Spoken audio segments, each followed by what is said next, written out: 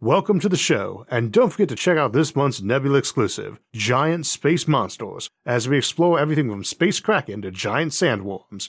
To get access and help support the show while hearing every episode early and ad-free, plus hours of bonus content, check out go.nebula.tv/IsaacArthur and use my code IsaacArthur. This video is sponsored by CuriosityStream. Get access to my streaming video service, Nebula, when you sign up for CuriosityStream using the link in the description. We often wonder why we can't see any aliens, and it might be that they are out there and can see us, but make it so we can't see them. That Earth is essentially a zoo.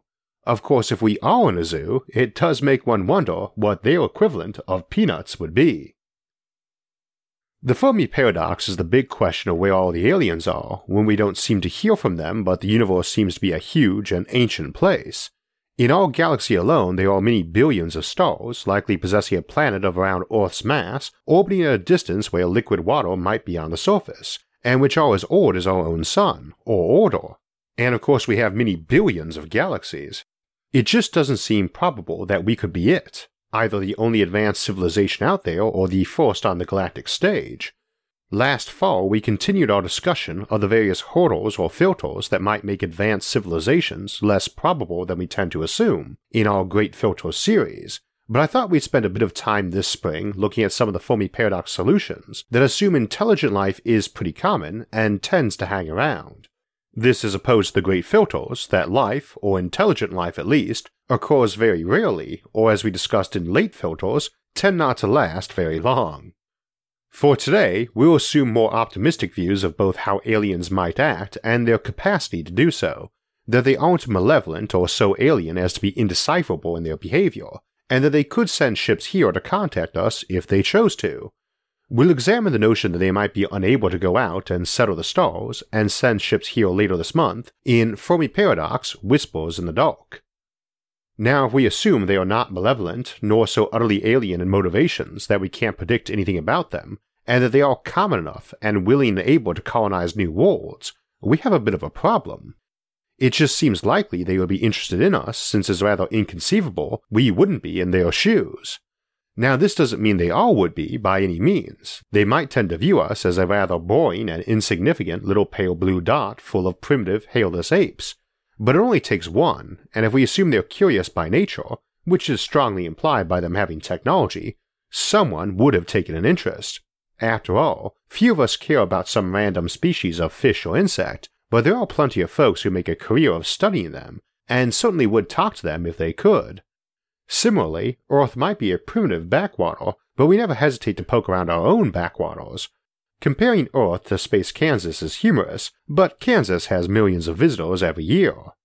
Of course, to be fair, many folks visiting Kansas are actually visiting relatives, and an alien wouldn't have any relatives here, or just passing through on their way elsewhere, and Earth is not an exit ramp with restaurants and gas stations, as space travel doesn't really work that way.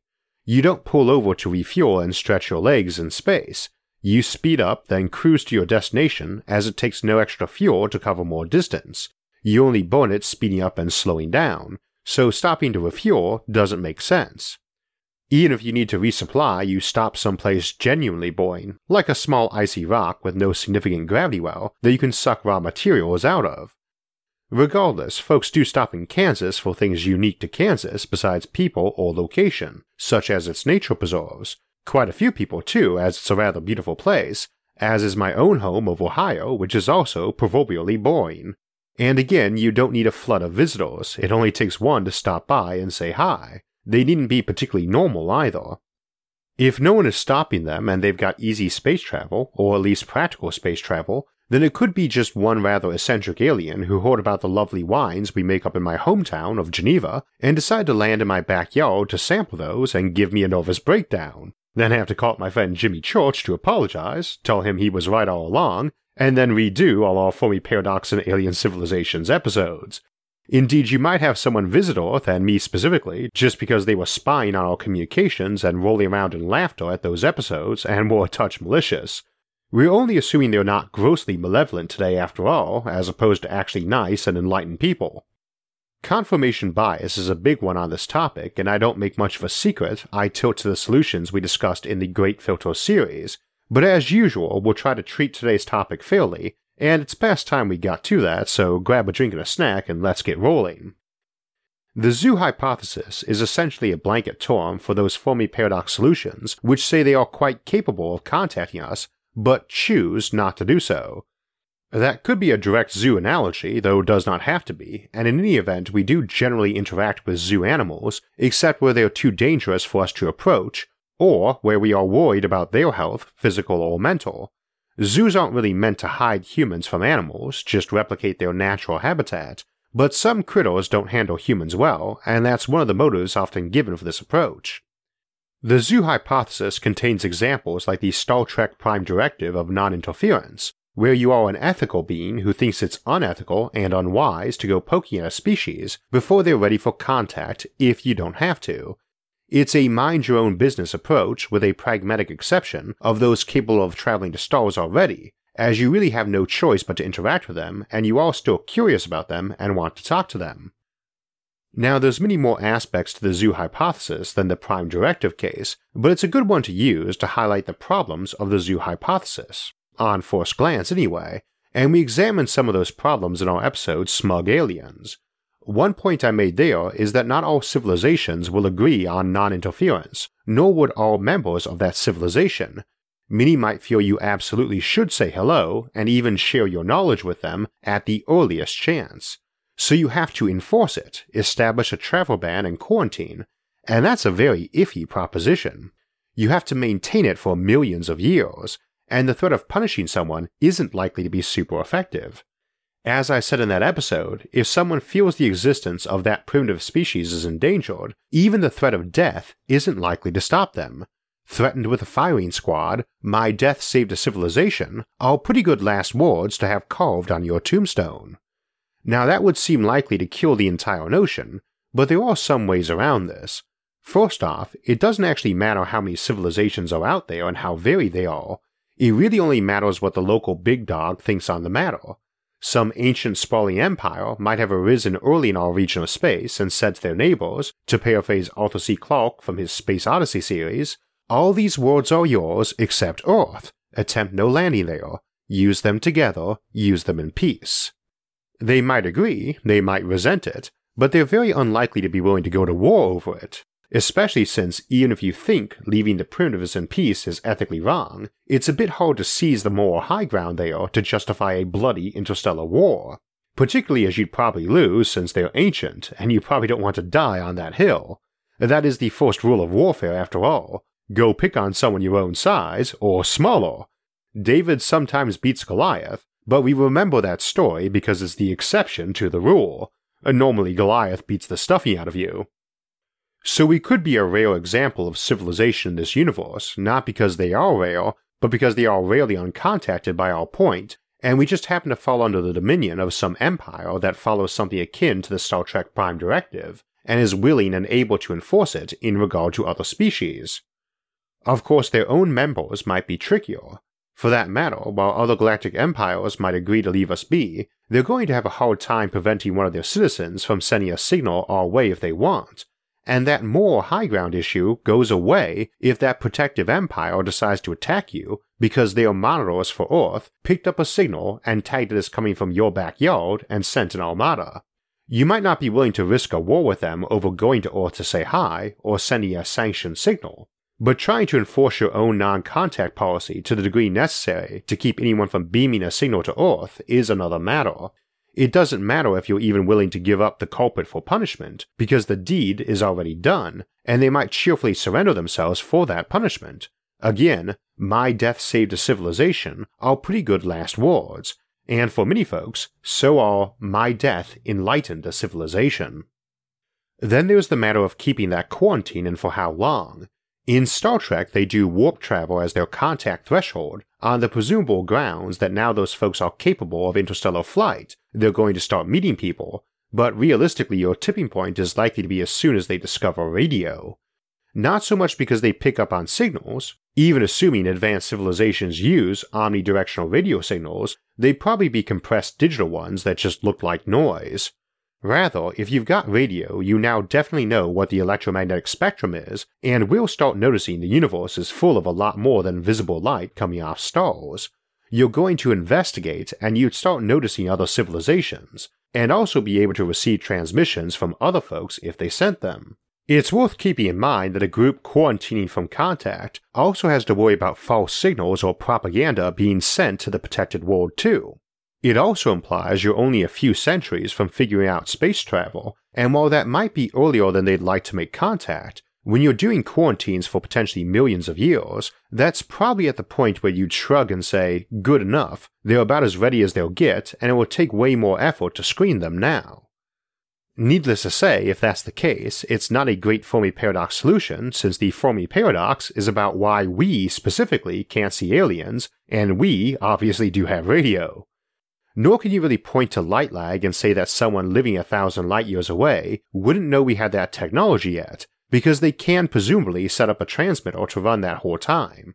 Although if the local big dog is threatening use of force, it's a lot more plausible that they can enforce that one, since if you detect anyone signaling Earth, stop them or else, is a lot different than prevent anyone ever doing it even briefly or else, so that one might work. At least to distant empires. As to your own people in nearby worlds, well, anyone within 50 light years of us has had time enough to hear us, figure us out enough to say something clearly artificial, decide to send something back and have it reach us, and there are over 1,000 stars within that volume, many dozens of which probably have planets they could easily have terraformed, assuming they even limit themselves to terraforming, which they probably do not in favor of just building their habitats. It also wouldn't include any personnel on board their quarantine fleet blockading the Earth or monitor bases watching us. As to an actual blockade against physical visitors, maintaining something like that for millions of years is a pretty dubious affair, simply because we'd be assuming that original civilization changes over time and has to worry about things like budgets, not to mention folks who decide to break the rules. However, it's not really all that inconceivable they might build some artificial intelligence that was very rigidly and fanatically programmed to guard and quarantine that world, even against that empire, the equivalent of a minefield they can't shut off. They could doubtless do so if they really wanted to, but may have set it up so solidly that it took a major effort, and deliberately made it tamper-proof against even themselves so their descendants couldn't change their minds. They might hesitate to build something that powerful that might later be a threat to them. After all, you should never hand someone a gun unless you know which way they're going to aim it. That's the first rule of warfare. But if they are a massive sprawling empire, they just need to make it tough enough to discourage folks, and probably have way more ships and guns of their own than that lone automated system protecting our system would have. You'd figure we'd notice something like that hanging around our solar system, but since it only needs to maintain a small portion of itself active, there could be whole armadas of ships, or self-replicating machines and power collectors, all folded up and buried under a thin skin of ice or rock. When dealing with an advanced civilization with access to some of the tech we've discussed us potentially using within even the next few centuries, don't even rule out something like the entire asteroid belt being nothing but warships covered in a thin layer of debris, or even something like Jupiter being a giant megacomputer with an artificial micro-black hole at its core and hordes of robots and raw material buried under the atmosphere. You could probably make that look pretty natural, especially since the native species only knows what natural is by looking at their own solar system anyway. Until a couple of decades ago, we couldn't even have said if gas giants elsewhere in the galaxy looked even vaguely like our own, and we still can't see them well. Amusingly, if we flat out blockaded another solar system with warships that overtly looked like warships, and some other primitive species we were protecting saw them, they might just assume spaceships were natural objects like asteroids instead.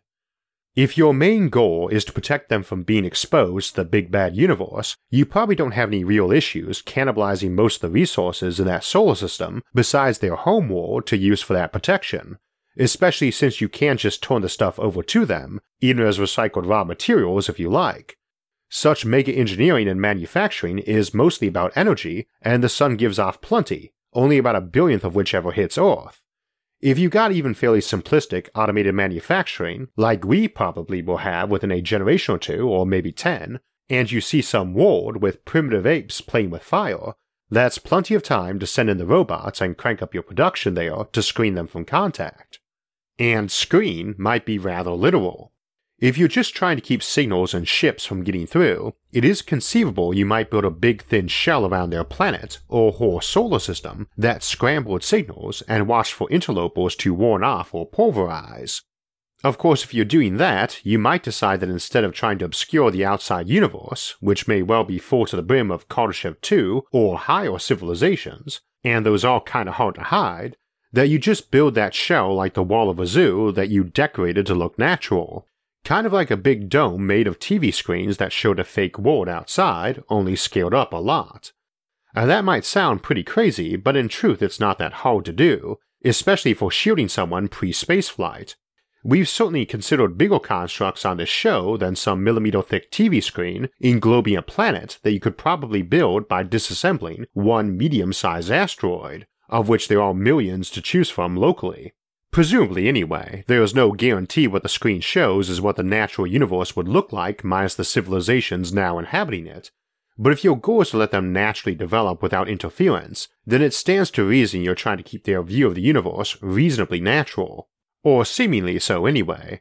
As I said a bit ago, we only know what natural is from observing nature and assuming it's natural, and we've got enough big questions and unknowns still that we can't assume we just notice a telltale and see it for a big giveaway that things were fake.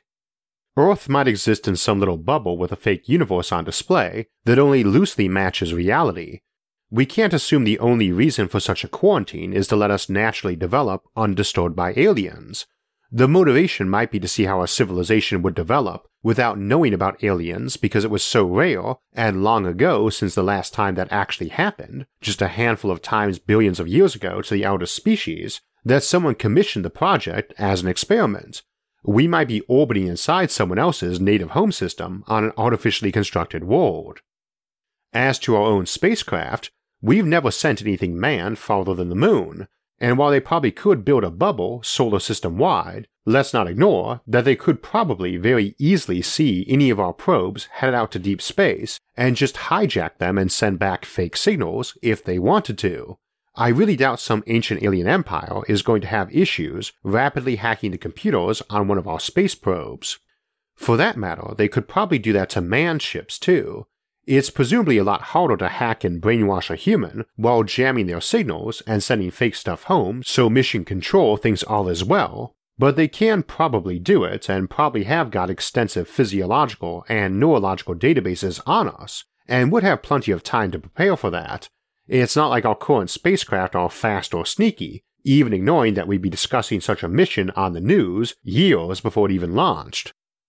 That's a bit awkward if we ever reach the contact stage and they have to explain that they've not only been tinkering with our probes, but probing our astronauts' brains, or other uncomfortable places, but they might not give a fig.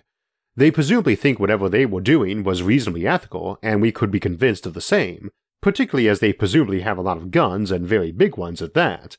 That is the first rule of warfare after all. The persuasiveness of your argument is directly proportional to how much firepower you have to argue your case. And again, they might not care if we're angry, particularly since the astronaut brainwashing case requires they have brainwashing technology, which combined with lots of firepower offers additional means of convincing folks you're right.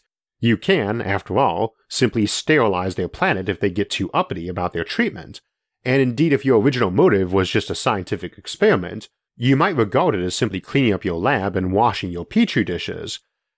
As I said though, for today we're assuming the aliens in question are not malevolent, and wholesale genocide is hard to argue as anything but malevolent. You don't just kill off an entire intelligent species to avoid them hoarding a grudge of mistreatment, unless you're pretty darn evil. Depending on what we mean by kill off, anyway. There's an assumption that it's pretty likely civilizations tend to go digital or otherwise post-biological eventually, uploading their minds to computers or beginning as artificial intelligences and replacing the biological species that made them. If that's the case, kill is a bit ambiguous. If you really want to quarantine a world, the easiest place to do that is in a separate universe they can't get out of and nobody can get into without a key. Now, they might actually be able to build universes. We don't want to assume they're particularly bound by known physics, but they probably can build simulated ones. it is pretty likely we will have that level of computerization and sophistication before our first manned ship ever heads out to another star. After all, you don't actually need to simulate every particle, just the actual brains of the folks in it, and their reality down to whatever their bandwidth of observation is. A simulated mind is not a brain in a vat, it's code. So you can go in and leave triggers that let you know if someone just had a gotcha moment and saw through the illusion, or leave things in there to make them ignore those flaws, or just pause the simulation and rewrite things including their memory so they saw no flaw. Hard to catch errors in a pretty deep and high-resolution simulation too if you've got quantum mechanics at the bottom layer, since little random events all the way down at the fundamental level of reality rather interfere with trying to repeat certain experiments to see if you're in a simulation. You don't need to simulate them having a computer that can calculate the quadrillionth digit of pi or a large prime number either, just a computer that acts like it's doing that and sends a call to your own database containing those. And again, you can always pause the simulation and tinker if you need to. So it doesn't necessarily take anything like an atom-by-atom simulation requiring a planet-sized computer, but it's actually quite possible they'd have those and more too anyway. Still, this particular version of the zoo hypothesis is pretty effective. You find an intelligent species and want to protect them from interference, and you're already post-biological yourself, so you probably do not have a moral issue with transferring brains to computers anyway. You sneak onto the planet, infect everyone with tiny little robots that reproduce and crawl into everyone, scan their brains, then flip them off and turn them on again in your nice safe simulation. You could presumably do that for every single critter with a brain, big or not, leaving that planet covered in corpses. You collect up all the biological and DNA samples you want, then disassemble that planet for raw materials to build more computers. And you don't need to put them there either, they're just frozen till you boot them up, so you can bring your hard drives home to the center of your empire, protected by your own armadas, and keep backups of everybody here and there while keeping that simulation on a nice secured firewall computer. Even if someone does get in and tinker, you just revert to your last safe archive state. It also lets you save civilizations while eliminating competitors, as they're inside a simulation you control, so it's a handy way for a marginally ethical species to get the galaxy all for itself.